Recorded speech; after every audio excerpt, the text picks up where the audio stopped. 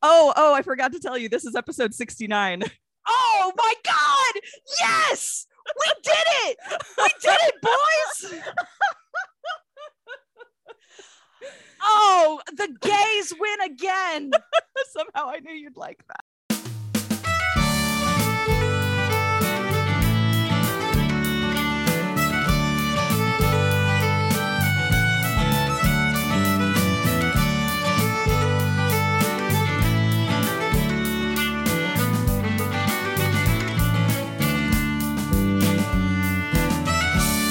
Welcome to the Hybrid Pub Scout podcast with me, Emily Einolander. We're mapping the frontier between traditional and indie publishing.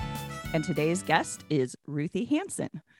Born in Burbank, California, Ruthie has been around the entertainment industry since she was a kid, watching her father storyboard for Disney films. She had her first book published at 19, with her most recent novel, Blood in the Golden Palace, premiering late 2021. Most of her books focus on queer romances, though her upcoming novel steps back into her first real love, high fantasy. Ruthie is a 2019 cum laude graduate of CSUN's writing program and negotiated her first film option 2 years later through Golden Horseshoe Entertainment and director Paul Baker. The script, Hair of the Dog Diner, is a low-budget survive-the-night werewolf script with a focus on visual effects. As for the future of her writing, Ruthie is spearheading a Kickstarter campaign for Ladies of Fortune, a show centered around the lives of Anne Bonny and Mary Read. Though it's been a passion project of hers for years, Ladies of Fortune is only now gaining traction due to the popularity of the HBO sleeper hit Our Flag Means Death, and even involves one of the show's actors. Welcome, Ruthie. Hi. Thanks for coming on the show. Wait. Introduce me again. again. Oh, okay. Welcome, Ruthie. Hi, all. There we go. What was that? That was Steve Bonnet walking into Spanish Jackie's bar. Oh shit! Like dressed like an ice cream, just being like, "Hi, all." There we go. I maybe landed gentry. But I'm delighted to be granted entry. There we go. I may or may not have memorized the entire fucking show. Anyway. That's all right. I was episode 7 is kind of my comfort episode, so I watched that last night kind of to prepare. So they're all run together for me. Is that the fancy party? It's the oranges. It's the oranges. Okay. Because I am a Jim and Olu shipper, so obviously they're my faves. You and anyone with eyes. Oh God, I know. So every fanfic writer who comes on here gets the icebreaker question: what is your favorite ship? Okay, not a joke. More than one is good. Okay, not a joke. This is the question I spent the most time thinking of, because I'm definitely like a smorgasbord of ships, like ever since I was a teenager, starting with like Teen Titans and like Starfire Robin. That was my gateway drug, was Starfire Robin. Okay.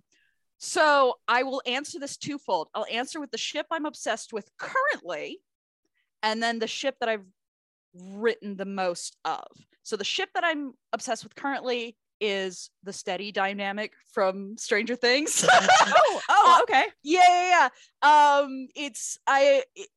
I won't go into like spoilers or anything in case, because the show just aired, so I don't want to, in case you haven't gotten around to it.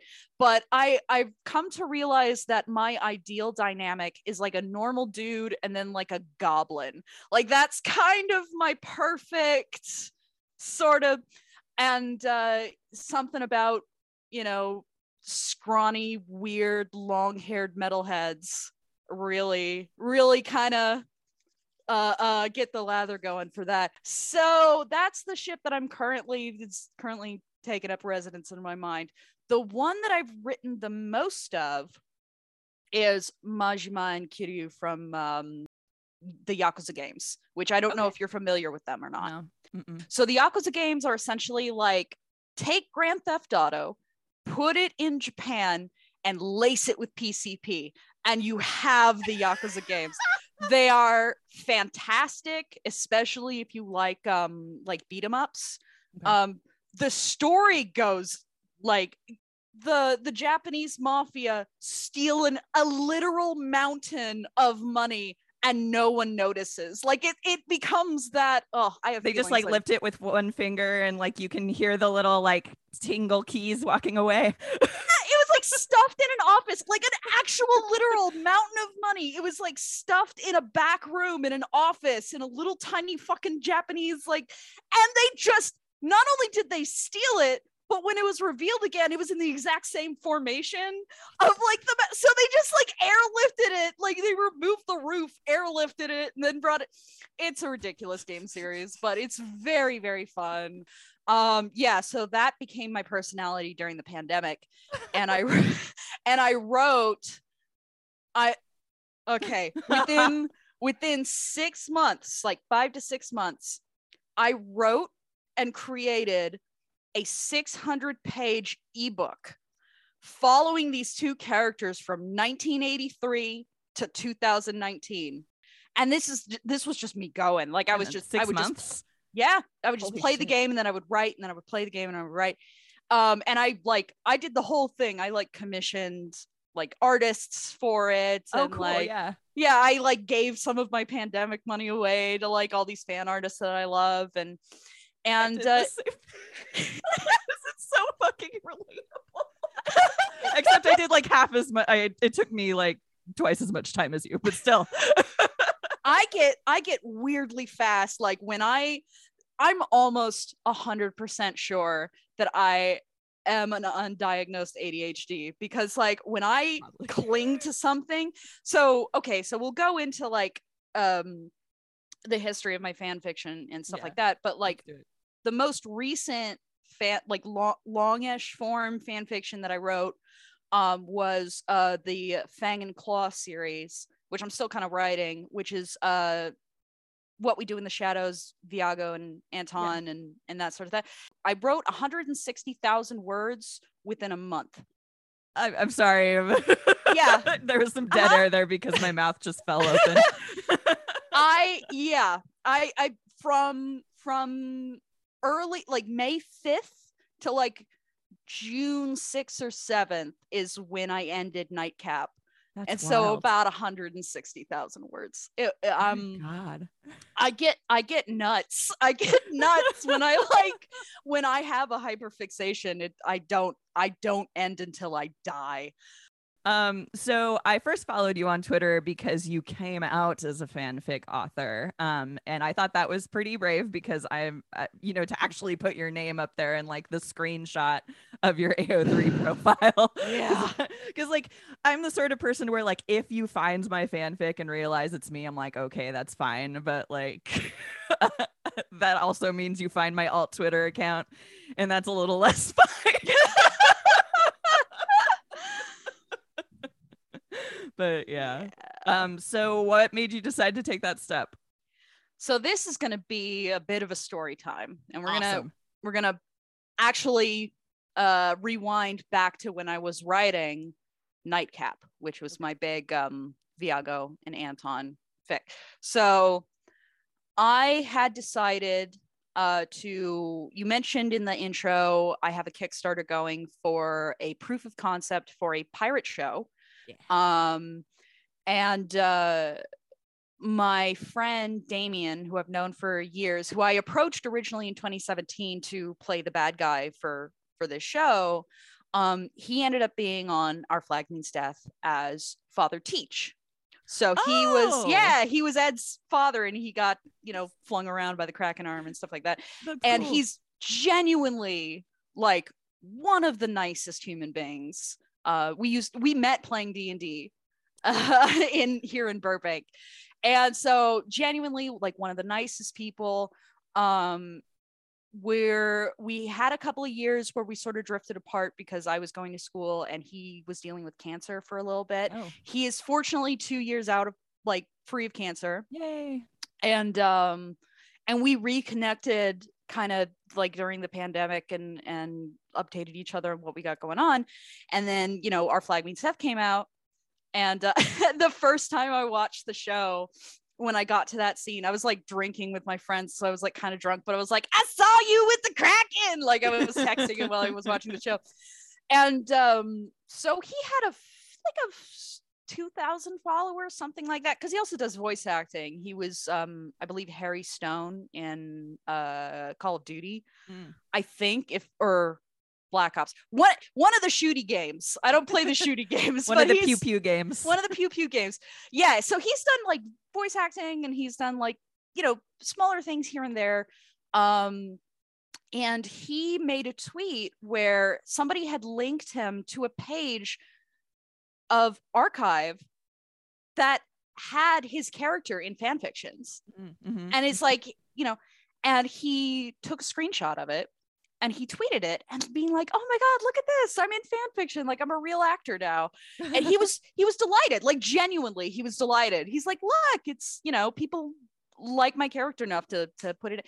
And Twitter ate it the fuck up. Like, he went from 2,000 followers to like 5,000 followers. Like, he got just this huge wave of love, very well deserved. Also, he's a wonderful human being. And I interacted a little bit with that thread, and I got some trickling, you know, of people. Yeah. Now during all of this, you know, the Kickstarter was going. Some people were kind of being directed towards it. And I was still writing Nightcap at the time. And during some of the uploads, we were going to do a live stream, me and Damien. And so I basically left a little note that I deleted once it was done. But like, I left a little note in my chapter being like, hey, like, if you want to support something cool that I'm doing, like, come to my Instagram on this day and this time and join us for a live stream. And that was really fun. And then we ended up getting a massive $3,000 donation for our Kickstarter. Wow. Like an insane. And I was like, who was this? And I found out it was one of my readers. It was a fan fiction reader who, she loved my work so much. Oh my God. And she just had all of these savings, and she's like, I want to support something really cool. And I like cried at my desk. Holy shit. And I just kind of sat there for a bit. I was like, oh my God, like, people genuinely, like, I have books and stuff, and like, people like my books, but I have a genuine audience that is here for just about everything that I've done. And I was like, okay. And then you know, all the interviews came out with David Jenkins, showrunner for Our Flag Means Death, talking about like how much he loves and appreciates the fan culture. Taika is very verbal about how much he loves the fan art. Like, there is, and as someone who has been writing fan fiction for more than half their lives, that is a huge paradigm shift. Because when I was a teenager, you did not connect your person, who you were, to your fan fictions. Like, you had to put up disclaimers so you wouldn't get sued, right? You know? Yeah. And I kind of woke up and realized, like, oh my God, we're in a much different world. And so I just came to work one day, and I was kind of bored at my desk. I was like, all right, fuck it. And it just took on a life of its own. And I was sitting there like watching these thousands of, because I would get messages also, like, my DMs were open, still are. And I get messages from people. This is, I think, the best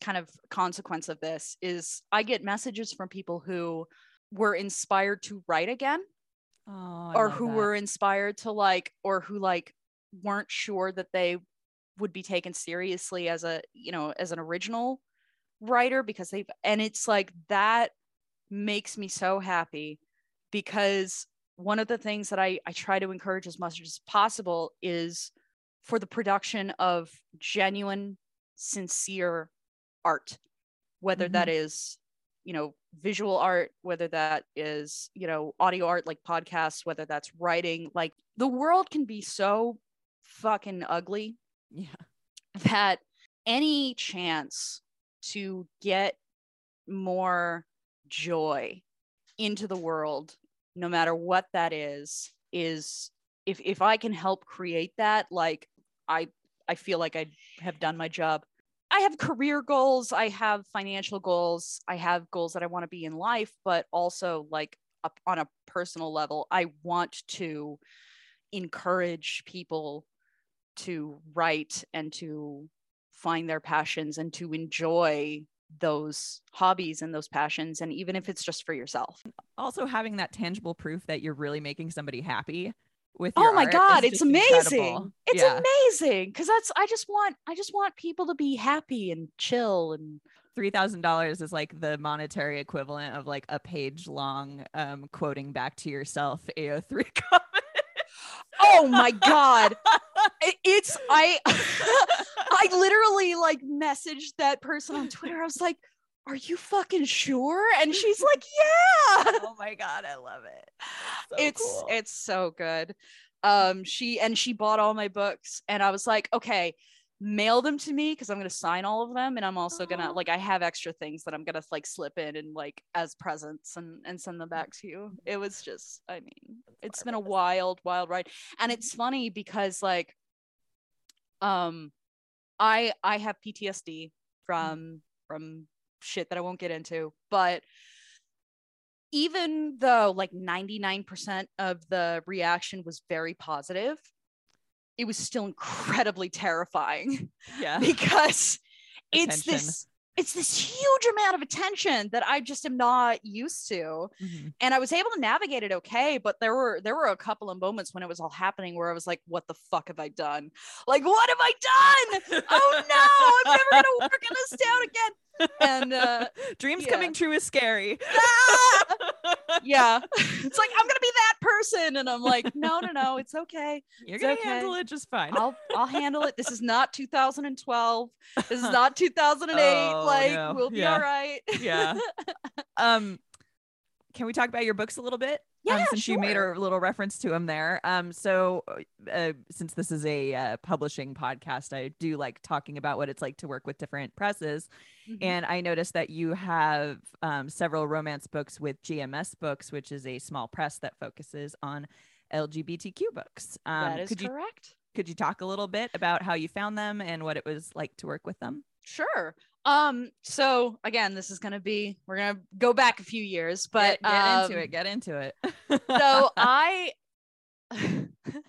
and this just proves like how long I was on the gay pirate train, or rather the gay pirate ship. Not take a sip of coffee while you're talking. I saw that. I was like, so in 2010, I started doing a gay pirate web comic with a friend of mine who I had written the story with. And we were doing conventions to like sell our stuff. And I got approached by oh God, no, I got to go further. Hold on. I got to go further back.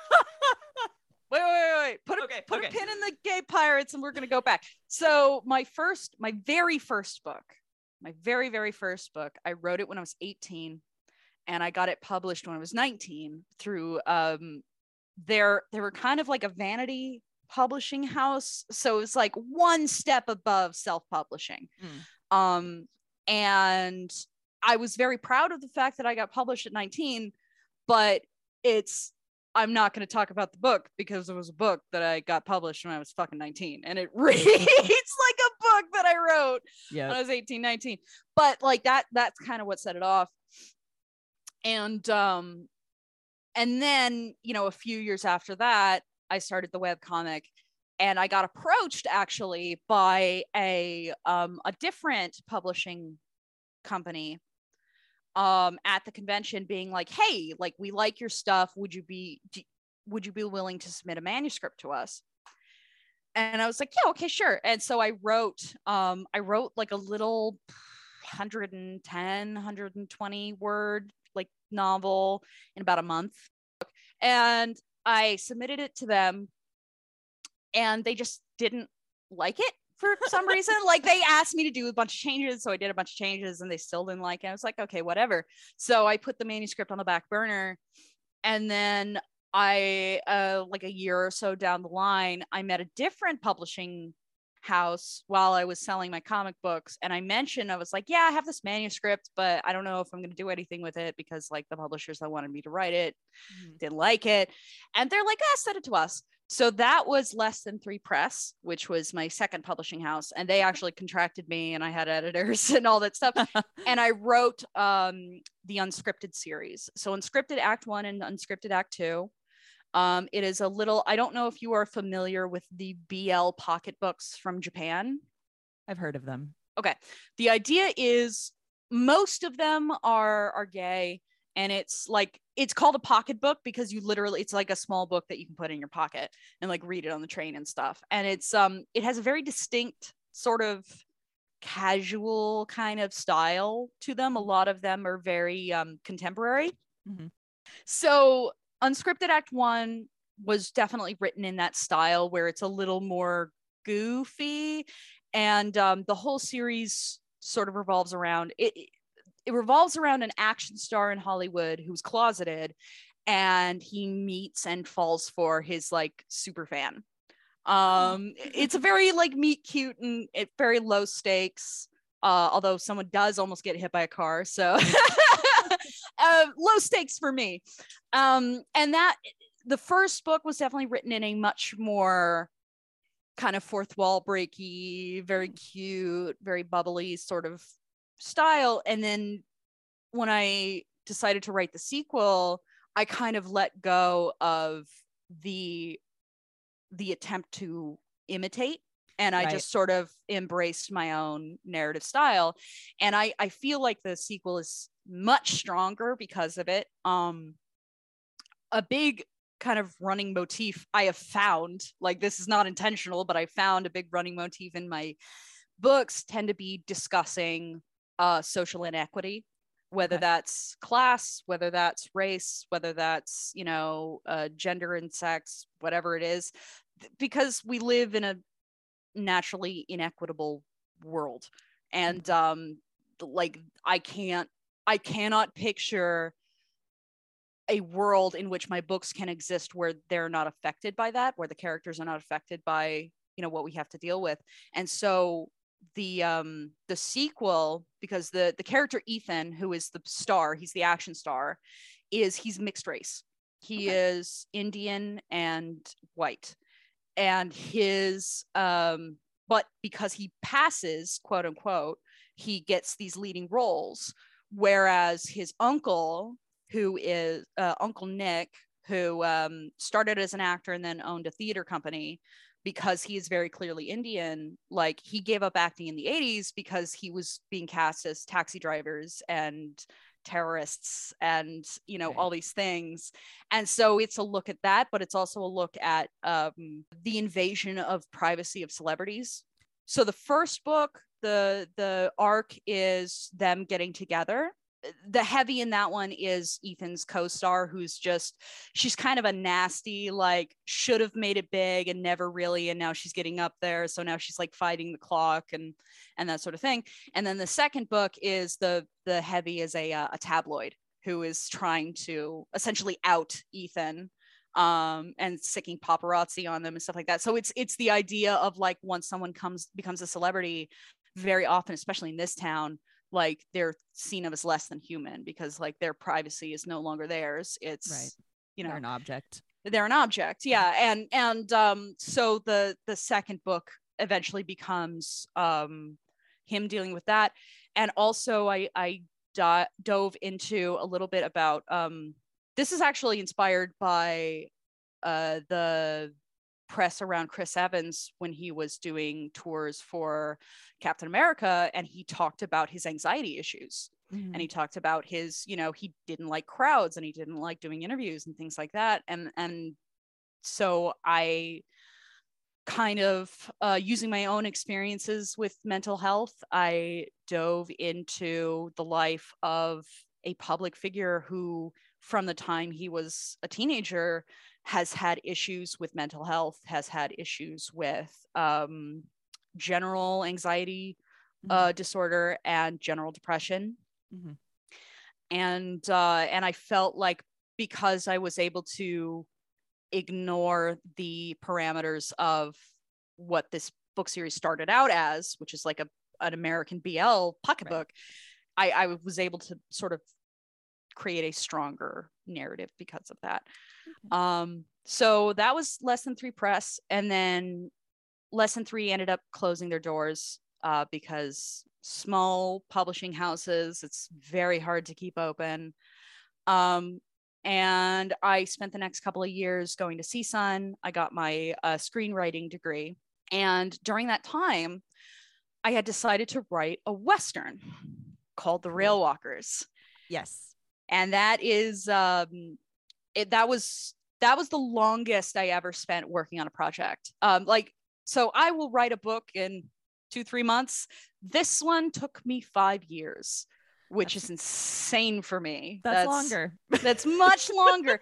But it was a lot of research. It was a lot of I was very meticulous in a lot of the details. And this one is a lesbian revenge Western. Yes. And the conceit was, because when you get a screenwriting degree, you have to go through cinema classes, which I loved. And part of the curriculum is you study American film, American cinema. And we spent a good time, talking about Westerns, Western films. And I grew up with Westerns as well. My dad's a big John Ford, John Wayne kind of fan. And so I was familiar with the iconography and the trappings of a standard Western.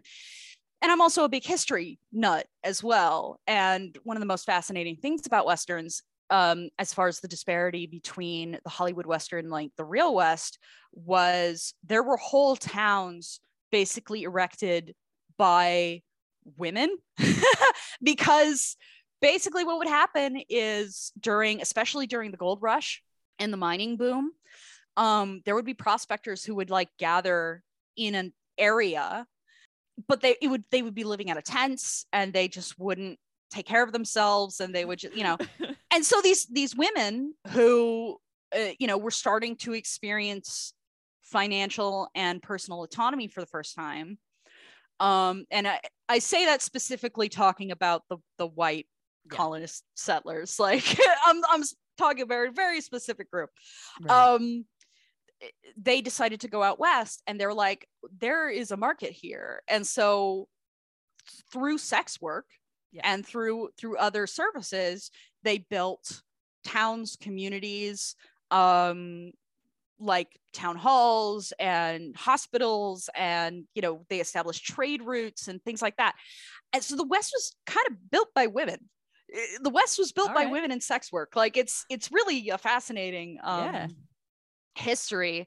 In fact, Wyoming is known as the equality state because before nationally women were given the right to vote, all white women in Wyoming were given the vote. Literally it was widespread from the beginning. If you were a white woman in Wyoming, you could vote.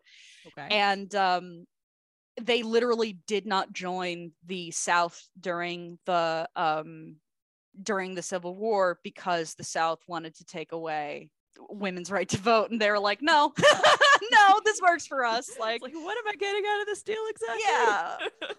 So what I wanted to do was not only focus on that aspect, but the West was incredibly diverse as far as people who were immigrating, the freeing of enslaved peoples, also the fallout from Native American genocide.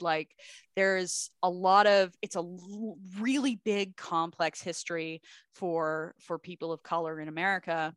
And so what I wanted to do is I wanted to focus on a cast.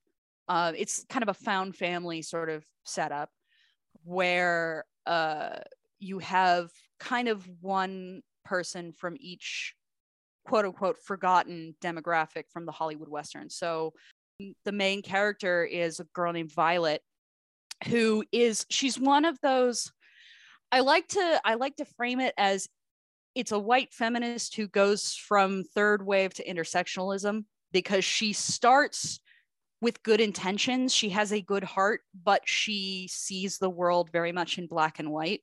Yeah. There's a conversation in the book where she is talking to Linus, who is he is a black man from Alabama, and they're talking about the Civil War. And they're also talking about like the fallout after the Civil War. And he mentions that his mother is still stuck on the plantation working for her former master, which is a thing that happened. It was once they were freed, it's like, okay, cool. You get paid for your work now, but you get paid pennies on the dollar and you have to live in your old slave quarters and you have to pay us rent. It was horrific. Yeah. It was absolutely horrific. And so he talks about that experience. And of course, I am damn near clear as far as my background. I'm very white, and so I had to do a lot of research for this. And I fortunately have friends and people close to me that I would reference to, and I would ask questions of. And so they're having this conversation, and he mentions that his mother is still on her old plantation, like working for her old master. And Violet has a moment where she's like, "But that's not." Hold on, no, like the slaves are freed, like it's fine. That's not like the we way the won the world war works. and it's fine. That's not how it works. And he goes into the details of like, no, this is what is actually happening. So Violet goes through a metamorphosis and sort of starts to understand things in a more complex way.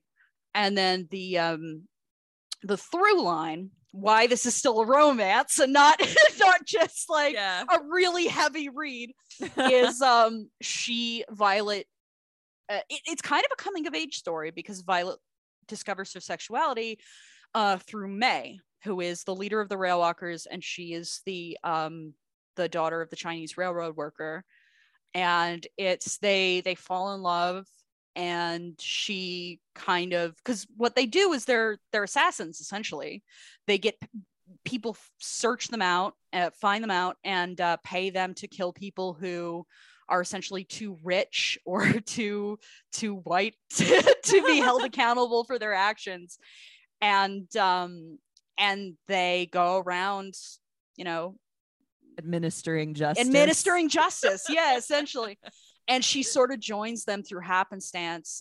She gets framed. She gets involved in one of their contracted hits, and she gets framed for the murder. And so she has to run away. I love that. Oh my God. It was such a fun thing to write. So I was working on that. A lot of research, took 5 years. And then, graduated, was ready to start my screenwriting career, and then the pandemic hit. And I was like, well, let me finish this up. It's like, let me give myself a project. So I finished up Railwalkers. And during that time, I was looking at indie publishing houses, and JMS Books had a a fast track. Okay. For basically authors who are previously published and like have books that they own the rights to, because once Less Than Three Press closed the doors, like I retained all the rights for Unscripted. Right. They're like, okay, so if you've been published before, like we'll take you on and we can publish any new stuff that you have. And so I made a deal with them, published Railwalkers, and it has to date become my most financially and critically successcgod thing. Good. Like ever. Awesome. All that hard work. It paid off.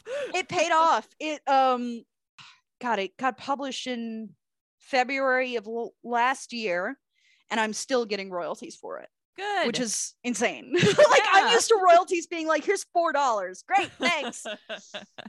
And then after that, because I cannot fucking stay still for more than 10 minutes, I decided to write my next book, which I fucking wanked out in 7 months, called Blood in the Golden Palace, which is a much different book than Railwalkers. It's one of the few books that I have that's classified as straight romance, but I haven't written a solid straight character in over 10 years, and so they're both bisexual. So So it still fits their It's- parameters for it's publishing. still queer. Yeah. Yeah. So it still fits the parameter. And that one was, I basically, while I'm at work, I play a lot of YouTube to like, while I'm Noise. doing Mhm. stuff. Yeah, just to have noise.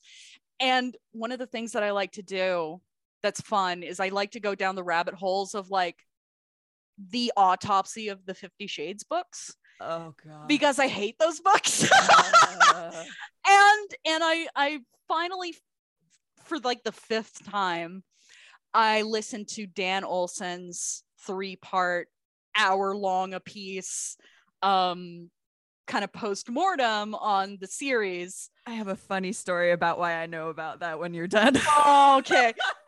And after I finished that, I was like, I bet I could do it better.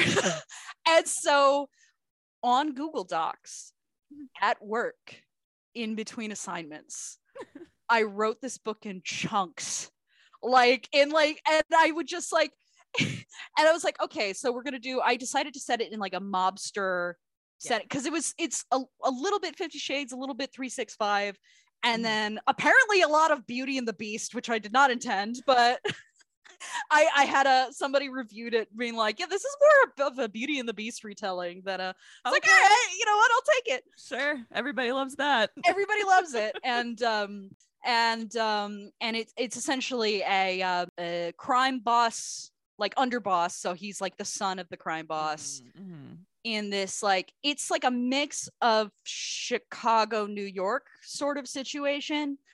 And he runs the syndicate, but he also on the side runs a club called the Golden Palace. Got to have where to launder the money, right? Yeah, it's like a little bit of a money laundering thing, but he keeps it very clean. And then his other secret life is he's a dom on the BDSM scene, and he has his own little thing.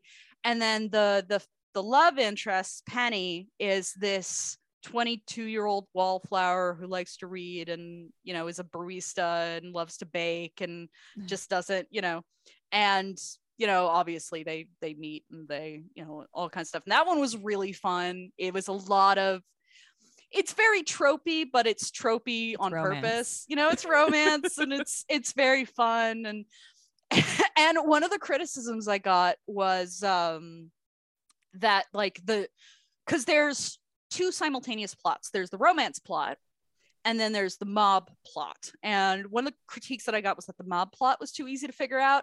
And I was like, yeah, that was kind of on purpose because Angelo, the main character, is sort of an idiot. Have you heard of this thing called laughing? You should try it sometime. That was fun. I want to write a sequel, but it's not as popular as my other books, so I have to like.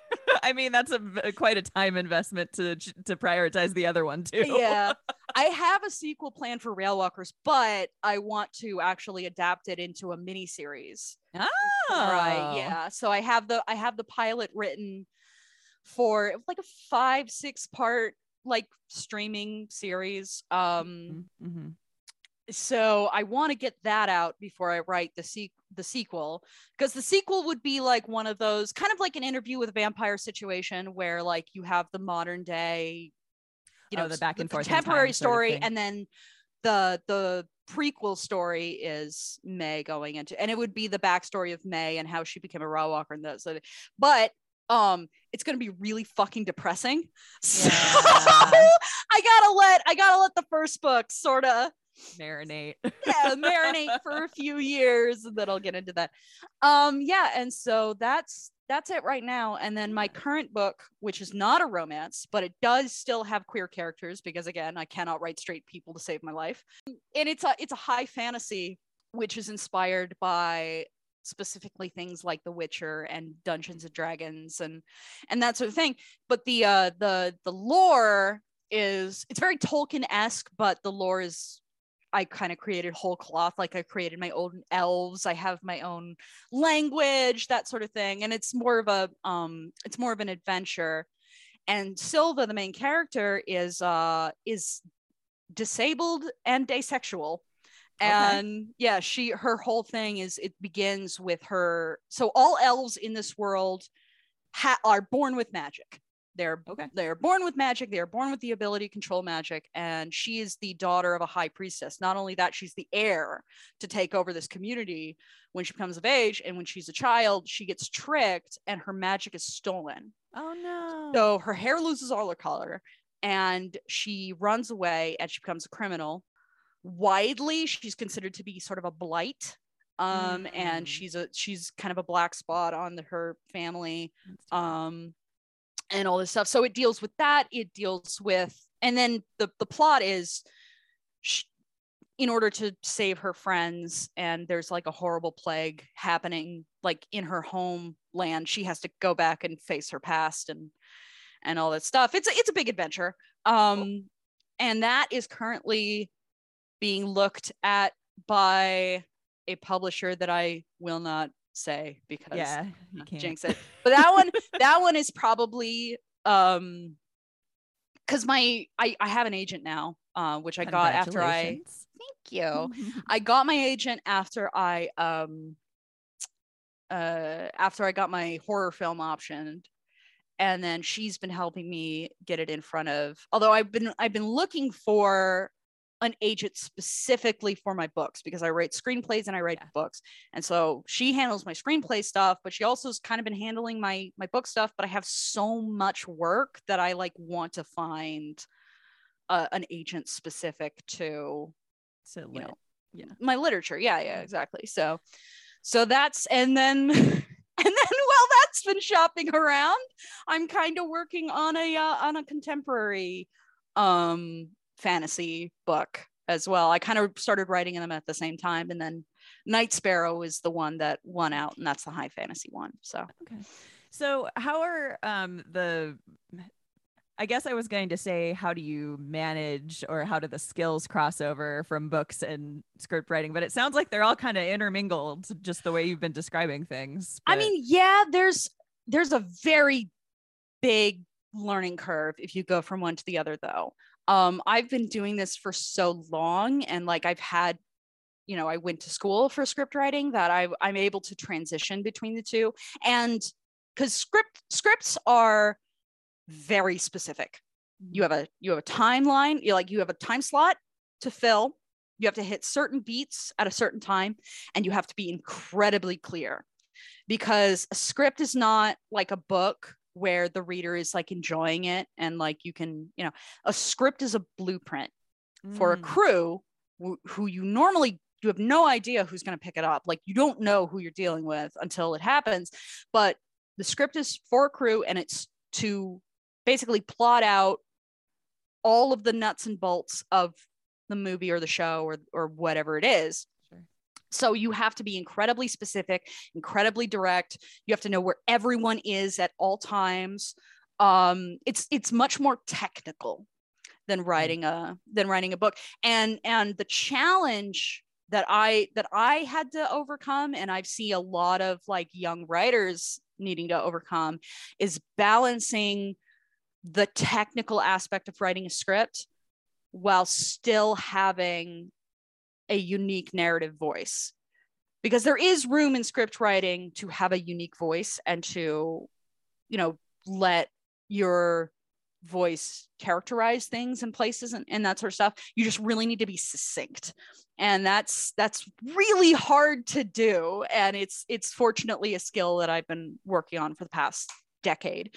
So they've definitely helped. I have one axe to grind. I want one axe to grind, and I am the only person in the world that this bothers, apparently. So when you are writing a script, all of the action is present tense, because you are directing actors. You're directing actors, you're directing the crew, like Karen walks in, like it's that kind of thing. When you're writing a book, you're telling a story that has happened. Okay. Even in stuff like a journal entry, you're still recounting past events.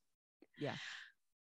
I get that the Hunger Games did it and did it very well, but the reason why it worked well with the Hunger Games is because Suzanne Collins has a history of television writing. She came from television. Okay. Okay. So she wrote her books in present tense, and it worked for the action scenes.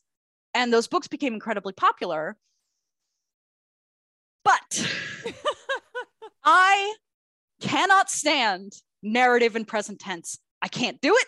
I can't stand it. I've learned to live with that a little bit, but I'm the only one who has this opinion because I write both scripts and books. But it like, I want to tear my hair out when I see narrative written in present tense, because I'm like, you're not telling people what to do. You're telling a story that has already happened. It should be past tense. So you see all present tense as dictation. Yes. Or imperative. It's dictation. It's direction. It's like I clutch my chest in horror. It's like, you clutch. Duh.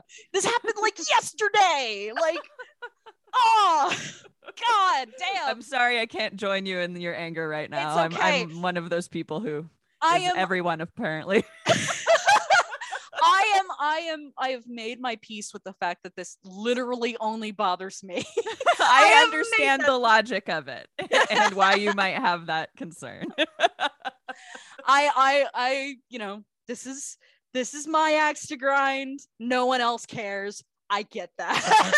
I mean, it's like when I tried to make one of my former roommates stop texting me in all caps. Ooh. It's like, because to me, I'm like, you're yelling at me. You're yelling at me. And he was like, no, I'm not. It's like, no, you I'm are yelling at you. And I'm just like, okay, fine. Like, this is my interpretation of the text. All right. Oh, Lord. Yeah. Yeah. So where did we leave off? I get how has been doing both of them kind of improved your career? I mean, writing is like any skill. You need to practice. You need to like constantly be working and constantly be which is why I kept writing fan fiction even when I started writing original stuff, because fan fiction to me, oh my God, I have another axe to grind, but so fan fiction to me is the weight training room for your writer muscles. Like, it is, you are experimenting with stuff. You might be exploring ideas, exploring characters, exploring scenarios and plot lines and things like that. You're also going to get live feedback, which is really great. Yeah, you get a better understanding of like who, like what certain audiences go in for what and that sort of thing. So it's actually very, very good as a tool for writing. Now, I have an issue with it. This has just become the like what grinds Ruthie's gears podcast, but it's fine. I have an issue with the fan fiction to publication pipeline. I have an issue, and it's not the issue that people think, because usually when people see a book is like let's take the Love Hypothesis, for example. Okay. Very famously, it was a Kylo Ren and Rey fanfic that got published into a book. I have not read it, so I will not speak to the quality. I don't know, but I know a lot of people love it. Quality for me is not the issue in the fan fiction to publication pipeline. The issue for me is that fan fiction is one of the few crafts that is widely created for the sake of being created. And it is a very open space for amateurs to practice. Yes. And there's not a lot of pressure on those amateurs to write what they feel comfortable with, and they'll find their voice at the time, and that sort of thing. So now we have all these fan fictions that are making the leap, and you could argue that it started with 50 Shades, but there are things like City of Bones, I know, was a Harry Potter fan fiction. So this has been going on for a few years. Right. When you have big fan fictions that make that leap, now all of a sudden there's this undue pressure on young writers to be like, okay, but it has to be this level, or like, oh, I could, or they put all their eggs in one basket, being like, this fan fiction will get me published and things like that. And it's like, no, that's really not how it works usually. And I feel like more often than not, it discourages people from maybe experimenting at a level that allows them to find their voice. And I'm gonna be real raw here for a second. Okay. 80% of fan fiction's gay as fuck. 80% of it is hella gay. And 90% of the published fan fiction is really het cis straight. Like, so it's not even really the published fan fictions aren't even really a good sample of the fan fiction culture. No. So it's not even a good representation because it's not a one-to-one. So I have problems with that. And I have problems with, and to be clear, I do not have a problem with writers getting money. I absolutely do not have a problem with writers getting money. I like money. I think writers should be paid more money, actually. Yes. Fan fiction has always been that kind of open door to discovering your skill and your voice as a writer. And now with all of these published works, starting from fan fiction, there's kind of an unneeded pressure on these young writers, you know, and also there's a lot of influence as well, you know, people kind of copycatting what they think will get them published. And when that works, now you have a really saturated market of kind of the same story over again. And I recently saw this thing on Twitter, and this like, oh God, knife to the heart.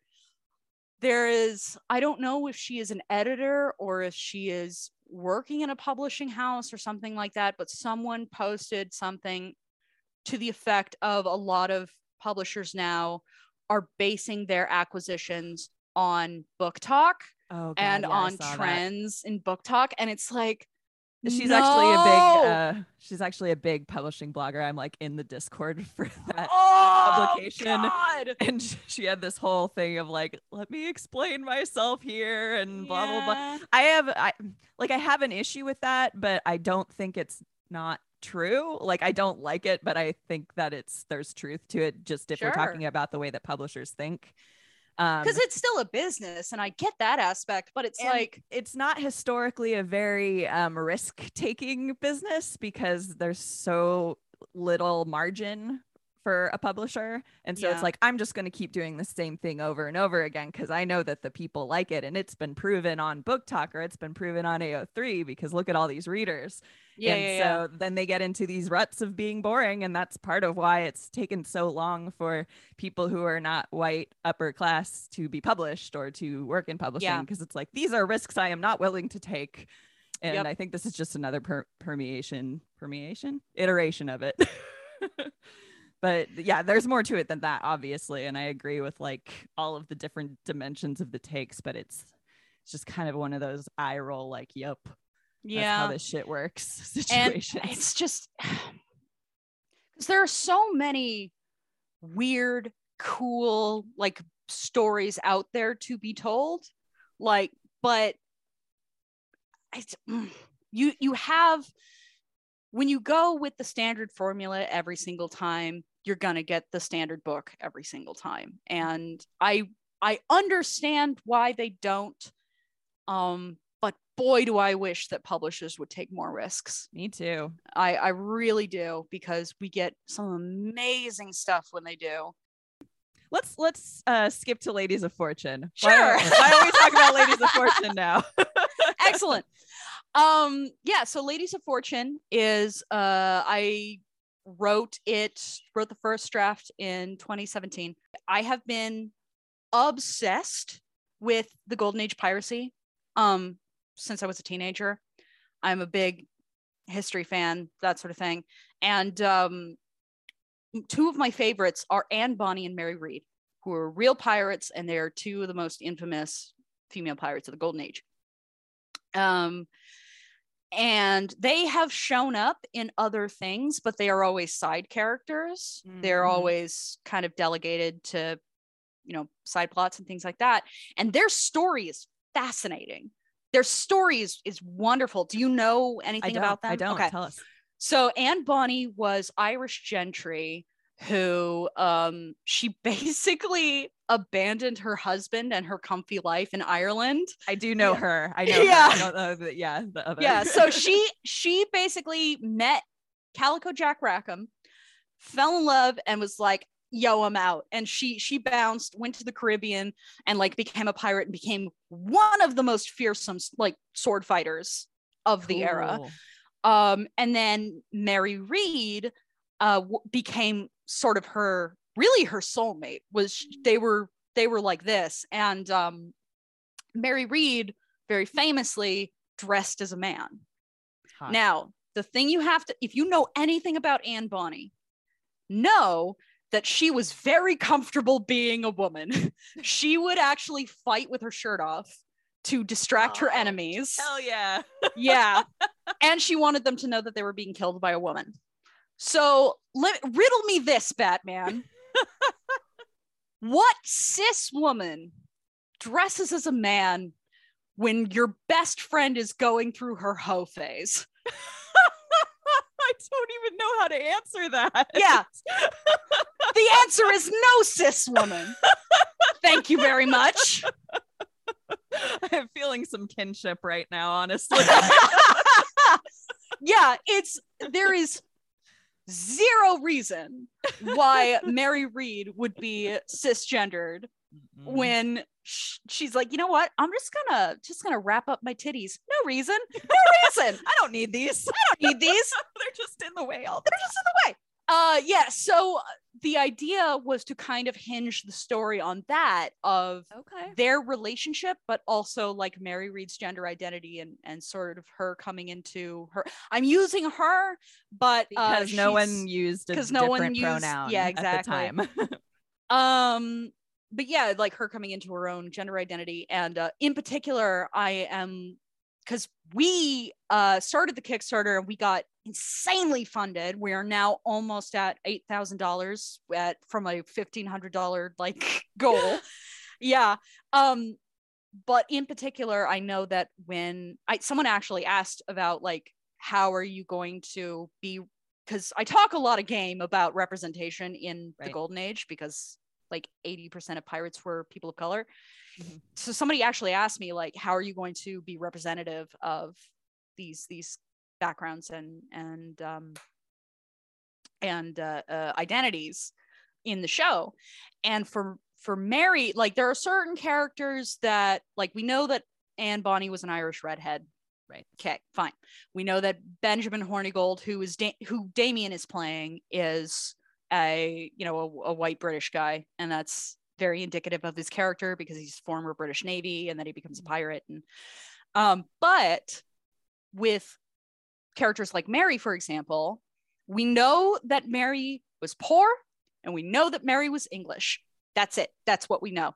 So what I want to do, not only do I want to cast a non-binary actor, to be more representative, but I would love to cast a non-binary actor with either Persian or Turkish ancestry. Oh, okay. Because one of the things that history lessons kind of gloss over was during like the 1500s, 1600s, there was a lot of trade between the British Empire and the Ottoman Empire. Mm-hmm.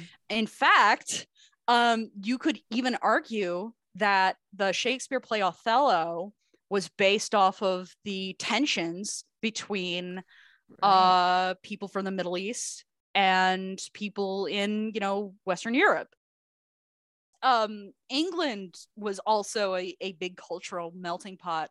So I would love to not only cast a non-binary Middle Eastern actor, but I would love to cast, work with that actor and develop an arc, because ideally we would want 5 seasons, because Anne Bonny and Mary Read, their career lasted about 5 years. So like 1 season per year. And I would love to do an arc that deals with the fallout of British imperialism, specifically in relation to Mary's upbringing and her cultural identity and things like that. And I would want to work with the actor and work with, what they think the plot line should encompass, and like work with that. So where was I going with this? I was just asking you about what it was going to be. Yes. Okay, So cool. I think we got there. Right. Yeah. So it is a show about Anne Bonny and Mary Read, and they are fascinating characters in history. And it's also I mean, it's a big swashbuckling pirate show. Like, it's a big epic show, but Sword fights. yes, sword Titties. fights, titties, some ass in there. Woo! Oh yeah. And we started the Kickstarter. We decided to launch the Kickstarter, me and Damien, June the 1st, because I was like, hey, it's, you know what? It's the start of Pride Month. And then, of course, Our Flag Means Death renewed the same day. And it's like, that's not a sign. Like, I don't know. Yeah. We all knew they were going to do it on the first day of Pride Month, though. Stringing us along like that. Oh, yeah. Do you have anything that you would like to say to aspiring writers, whether they want to get into film or TV or just write books? So a couple of things. One, keep fucking writing. Just keep going. Write every day if you can, no matter what it is. Like, just keep. Writer's block sucks. What I like to do for writer's block is I have a million projects going at once. So I will jump from one thing to another. Keep writing and be open to notes. So if you want to just write for yourself, fine, great. But if you want to be published, if you want to get into film, get into television, that sort of thing, you are going to get notes. You are going to get requested changes. You are going to get criticism, and you have to separate yourself from your work. You have to separate yourself from your work, because so many, let me tell you a little anecdote. So when I, for those who don't know what an option is in Hollywood, right? Basically, you write a script and a director will come to you and be like, hey, I really like your script. And they rent out the rights to shop it around for a certain allotted time. So like, for example, my werewolf script got optioned for about 18 months. Okay. And they pay like a small fee at the beginning, and then every renewal, the fee doubles. So like, as they try to sell it, they're paying more and more to. Correct. So it incentivizes them to like sell fast. Yeah. So while we were so he didn't option it immediately. He contacted me. He really liked it, but he wanted to spend a couple of months on rewrites. And I was like, cool, great, let's do it. You know, I took his notes and I did the thing. And then we would meet occasionally for him to give me notes and to work on the script. And every time we sat down for him to give me notes, he would always preface it with, okay, I don't want you to take this the wrong way, or I don't want you. I was like, honey, I'm fine. Like, just tell me the notes. Like, because he's so used to young, like green writers being upset or defensive or things like that. Know that if someone is giving you a note, if somebody is giving you a criticism, they're giving it to you so that you can make your thing better. Yes. So that you can make your work better. It is not a personal thing. Now, granted, sometimes people will give you stupid notes. Yeah. And it's up to you at your discretion to like be like, no, this is dumb. It doesn't make any sense. Or this, you know, does make sense. You really have to kind of let your ego go and really look at what they're saying in a kind of a utilitarian mindset. It's like, okay, this is a product. What bits is this product missing to make it the best product it can be? And what do I need to add? What do I need to take off? And the working with Paul was great because like it became the strongest script it could have been by the end of the rewrites. And I actually, during one of our rewrite sessions, like halfway through conversation, I like got hit with inspiration for a specific death, and I like my eyes went wide. I was like, oh my god, I gotta write this down. So like be open to notes, be open to fixing things, especially if you want to work in the entertainment industry. Yeah. Like books, you've got a little more agency, but when you're writing a script, it's very collaborative. So you need to be open to criticism and to notes. So I love that. And I'll throw my agreement in there as well based on my experience. Because I think what has made me comfortable with that is just all my editing experience, because I know that when I'm giving notes as an editor, I'm not feeling malice at all. I'm just like, oh, well, this is missing, or this could be made a little better. And that's why we kind of explain as we go in the comments, like what our reasoning is. But it makes it so now that when people give me notes, I'm just like, okay, thanks, cool. Yeah. Okay, thanks. That's all you have to say, even if you're not going to take the note. Even if you know that the note is stupid and you're not going to take it, just say, okay, thanks. I have had a couple of notes like that usually by other writers. So like not even by producers or directors, but like other writers who be like, maybe you should combine these two completely different characters who serve completely different purposes to like cut down on the runtime of like 110-page script. It's like, thanks. But thank you for that. Noted. Thank you for your input. So it's up to your discretion, but like, and also, and this isn't even a piece of writing advice. This is a piece of like, if you're going to be in the public eye, understand that you are part of the product. Like, unless you make it big as like a ghostwriter and you don't want to have anything to do as like a public figure, like you need to understand that now more than ever, who you are is going to dictate how people receive your work. And so you've got to be, try and be humble.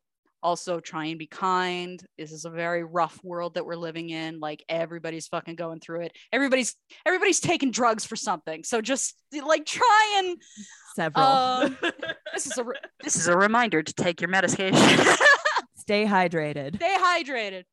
Yeah. So just try and be kind, try and be humble, and understand that, people are going to, a lot of times people are going to judge your work based on you. So try and keep that in mind, and, basically don't be racist. Don't be a dick. Don't be a dick. There you go. Don't be a dick. All right. With that, where can people find you online? So they can find me, Ruthie Writes 91 on Twitter. I basically live there now, so you can. I'm giving away my archive of our own name. You can find my fan fiction under the Bobble Hat. I've put a hold on my fan fiction at the moment just so that I can focus on Ladies of Fortune and stuff like that. But I have a lot of shit. I have a lot of shit to go through, and you can also find my personal website, which has all my stuff, ruthiehansenwork.com. So there you go. Great. And you can find us at hybridpubscout.com, on Twitter at hybridpubscout, on Instagram at hybridpubscoutpod, Hybrid Pub Scout on Facebook, but I do nothing there because it sucks. Find your favorite podcast app, give us a 5-star rating and a nice review. And if you don't want to do that, just don't do it at all, please. Thanks for coming on, Ruthie. Thank you for having me. And thanks for giving a rip about books. Oh, yeah.